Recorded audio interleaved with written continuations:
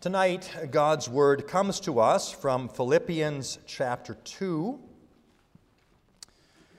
Philippians 2, we're going to be reading just the first 11 verses of this chapter.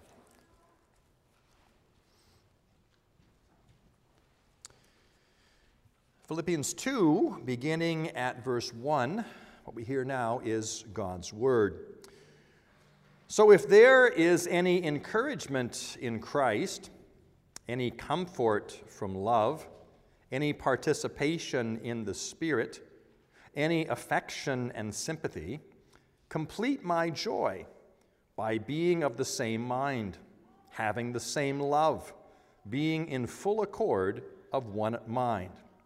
Do nothing from selfish ambition or conceit, but in humility count others more significant than yourselves.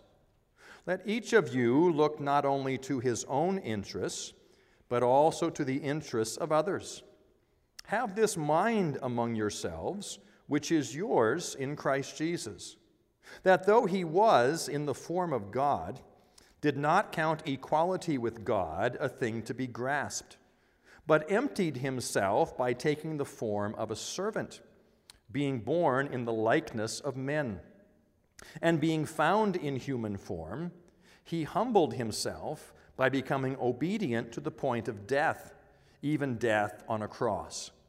Therefore, God has highly exalted him and bestowed on him the name that is above every name, so that at the name of Jesus every knee should bow in heaven and on earth and under the earth, and every tongue confess that Jesus Christ is Lord, to the glory of God the Father.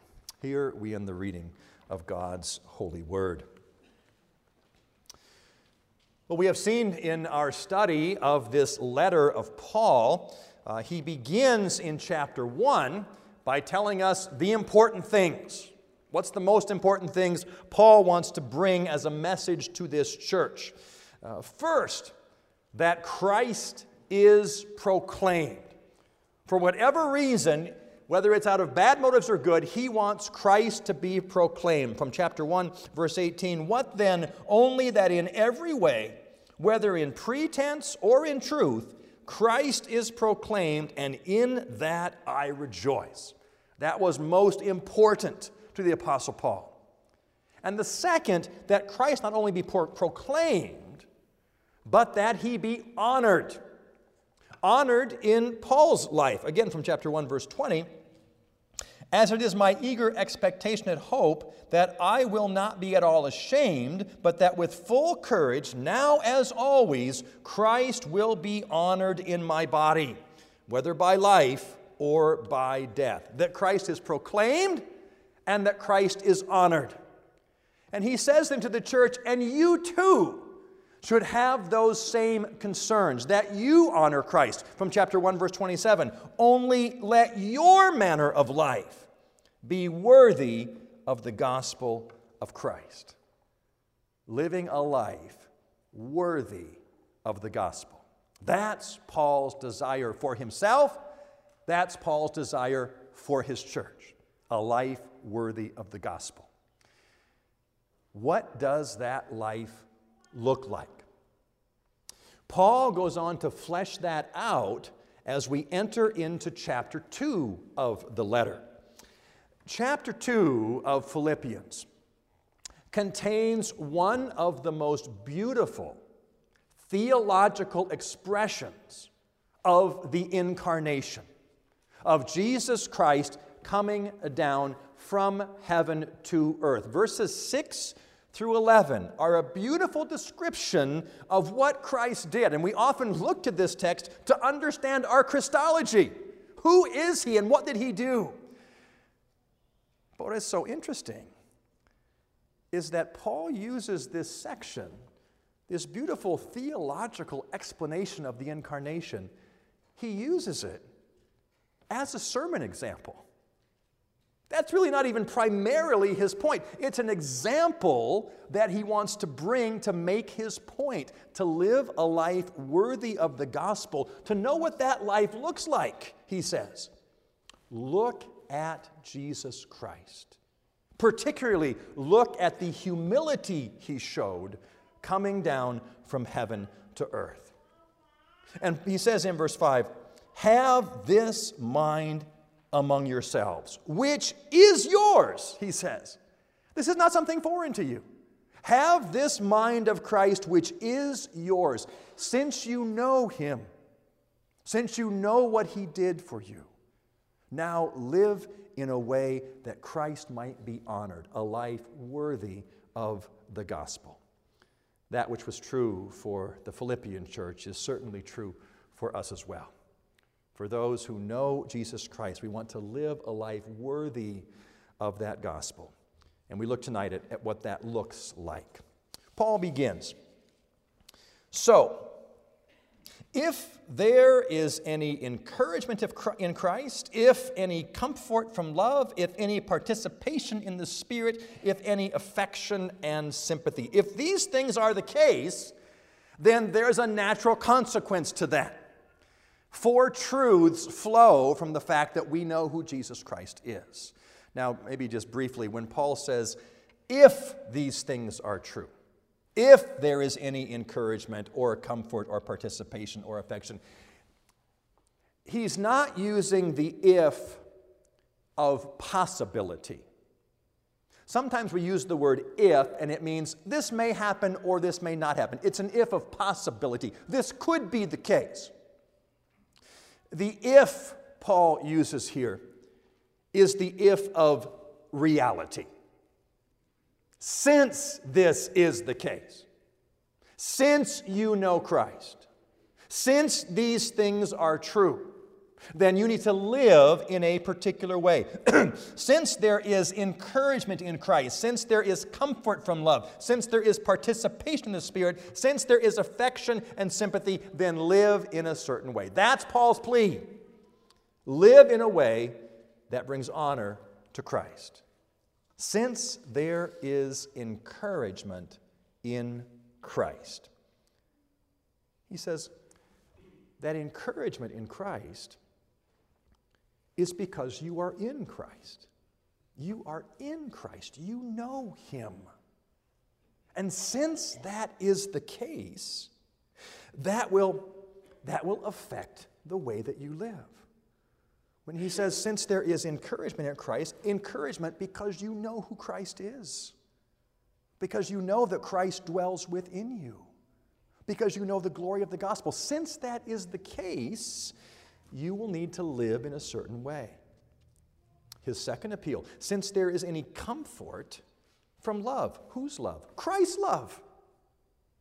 Christ's love that was so great, that manifests itself in such a beautiful way that he would show that love even to lost, fallen sinners. So great is his love for his people that he would leave heaven and come down to earth. Since that is the case, you need to live in a particular way, for you have received comfort from his love. Since there is participation in the Spirit. Again, that idea of participation, not simply with one another, but participation with the Spirit himself. The Spirit who dwells in the midst of his people. The Spirit who dwells in the church and moves us along in our walk with God. Since that is the case, since you have participation in the Spirit, then you need to live in a certain way. Since there is affection and sympathy, that which you have received from Christ himself, the affection, the love of Christ, sympathy for us who are fallen, sinful people. Since that is the case, I appeal to you, I plead with you, that you live a life worthy of the gospel, that you live in a particular way. And what is that particular way? What does Paul want to see happen in their lives? What's his goal? What's the results he wants to see? From verse 2. If these things are the case, then complete my joy by being of the same mind, having the same love, being in full accord and of one mind. What does he mean by being of the same mind? Not, first of all, the same mind with each other, but have the same mind as Christ did. That same mind which wants to live in a way that is pleasing to God. And if that's not too clear in verse 2, it's certainly clear in verse 5. Have this mind among yourselves, which is yours. Live out of the truth that you know. This is to be your mindset, to live as Christ lived, a life of humility. Verse 3, do nothing from selfish ambition or conceit, but in humility count others more significant than yourselves. That's Paul's desire. That's what he wants to see in the life of the church, a life of humility. We struggle with many sins in our life, and pride is often one of them. A desire to put ourselves first, to put ourselves on the throne. And yet, Paul says, since you know Christ, and since you have the mind of Christ, we need to humble ourselves, doing nothing out of selfish ambition or conceit, but counting others more significant, looking to their interests, he says. How easy it is for us to always look out for our own interest. That's the way of the world. Looking out for number one, making sure I get mine. And Paul says, no. Let each of you look not only for his own interest, but also for the interests of others. How can we be a blessing to them? Having an outward-focused life, not always inward. Our fallen nature is inward focused. This is what I need. This is what I want. And when people talk to us, this is what's going on with me right now. He says, no, have an outward focused life. Be concerned about others. How can we be of service to them? How can we show our love for them? That's what Paul desires to see in the life of the church. How can I be a blessing to others? By putting on the mind of Christ, that mind which is yours in Christ Jesus. That this must be the nature of our character as Christ who humbled himself. And then he gives us this sermon example. He says, have this mind among yourselves, which is yours in Christ Jesus. This sermon example as a reminder. If you think you are too important to put on this type of virtue, if you think you are too high to put on this type of humility, consider Christ. Christ, who is co-equal, co-eternal with God. He is the supreme example of humility. Now, we often cringe a bit when we talk about Christ as our example. We know he is our Savior, he accomplished our salvation, but he also is an example for us. And that's what Paul picks up here in Philippians chapter 2. He is that perfect example of humility. Have this mind among yourselves, which is yours in Christ Jesus. And then he goes on. Here's his example. Who, though he was in the form of God, did not count equality with God a thing to be grasped. Again, if you think you're too much for this, Christ was in the form of God, which means he was God. We sometimes use the form as something is like something else. It's kind of in the form of a circle or the form of a square. When Paul uses the word form here, he's using the word essence. Those of you who remember reading Aristotle in college, form and essence, they're to the same thing. God, everything has form and accident. Accident's the substance. Essence, the form is what he's talking about. He was God. The very essence of God, the very nature of God, holy and eternal God. This great God did not count equality with God a thing to be grasped. And our translation doesn't help us a lot here when it says a thing to be grasped. Better, a thing to be held on to.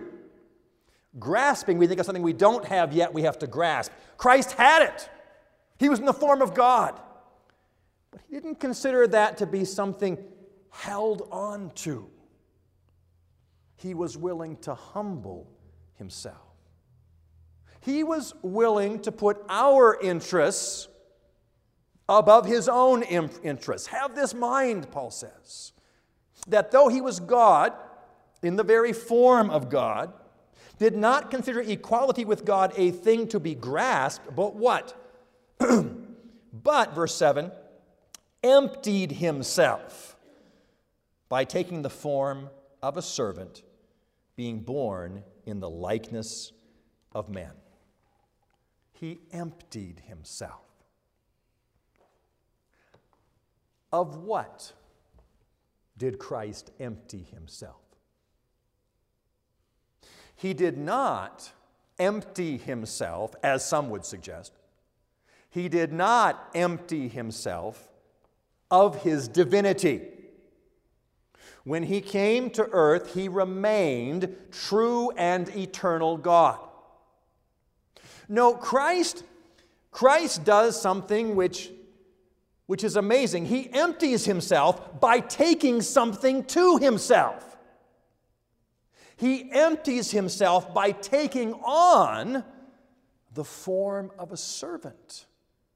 Remember Paul's point, humble yourselves among each other. Christ empties himself by taking on the form of a servant, willing to serve, willing to submit himself to the will of his Father. He emptied himself by taking on the form of a servant, being born in the likeness of men. Again, in men's likeness because he was a man. Truly divine, to be sure, but also truly human. Christ empties himself by taking humanity to himself. And in doing so, Paul says, and being found in human form, he humbled himself by becoming obedient to the point of death, even death on a cross. He humbled himself, taking on humanity with all of its frailties, including death. Paul says Christ became obedient unto death. Christ is the only one for whom death is obedience.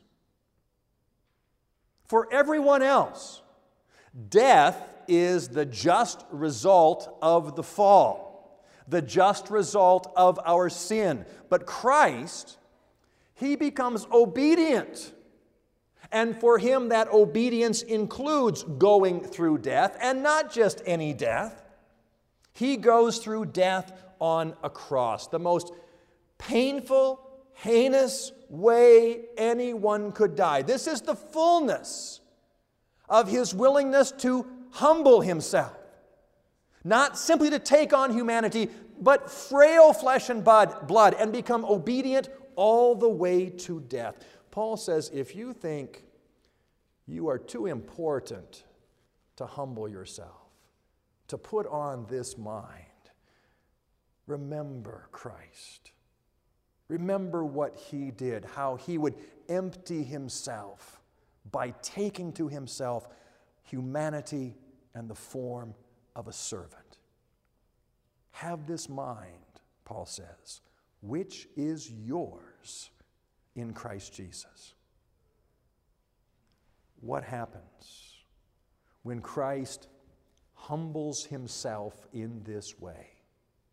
We read in verse 9, because he did all this, therefore,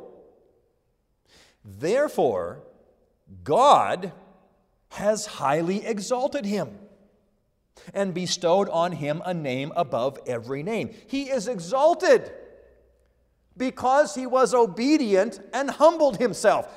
He doesn't exalt himself. God exalts him. Another one gives him glory.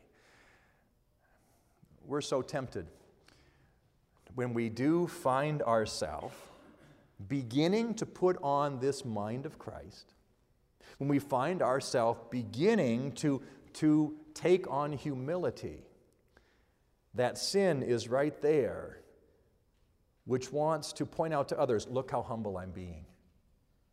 Look how well I'm doing. We want to exalt ourselves. Christ did not exalt himself. Christ was obedient even to death, and God exalted him.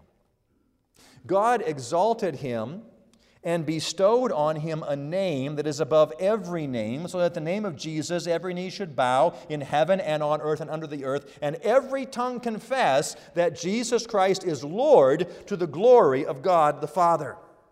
Because he humbled himself, he was exalted by God and given a name. Now, while we read this in English, it looks as if that name he received was the name Jesus, but that was not the name of his exaltation. That was the name of his humiliation.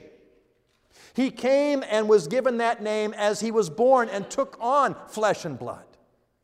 No, the name, the title given to him in his exaltation, that everyone confess Jesus Christ is Lord, is King, is ruler. He who would humble himself so completely is now to be recognized by everyone, every knee bow, every tongue confess, this one is Lord and King and ruler over all creation. God exalts him to the highest place. God gives him the name above every name. Jesus Christ is Lord, to the glory of God the Father. This is Paul's call to the Philippian church. This is his call to us as well.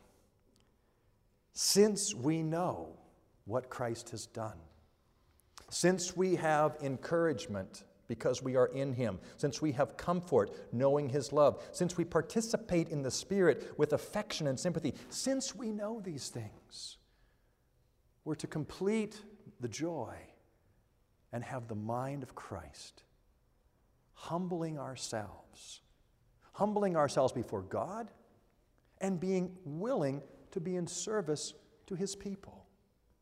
The call of the gospel goes out again tonight to recognize Jesus Christ, to recognize what he did. He was the one who was co-eternal with God, co-equal with him, yet came to earth to pay for the sins of his people. And if you but embrace him, that truth is for you as well. And if you have embraced him and have this comfort and have this encouragement, then Paul says, live that out in your life. Let your manner of life be worthy of the gospel of Christ. Live in a way that exalts God by exalting others around you. We humble ourselves before him, and we humble ourselves before his people, considering others' interests, not only our own, but how can we be of service, of help to those around us, a blessing to those who stand in need. This is the call of the apostle to the church. Have the mind of Christ Jesus. If we think we are too much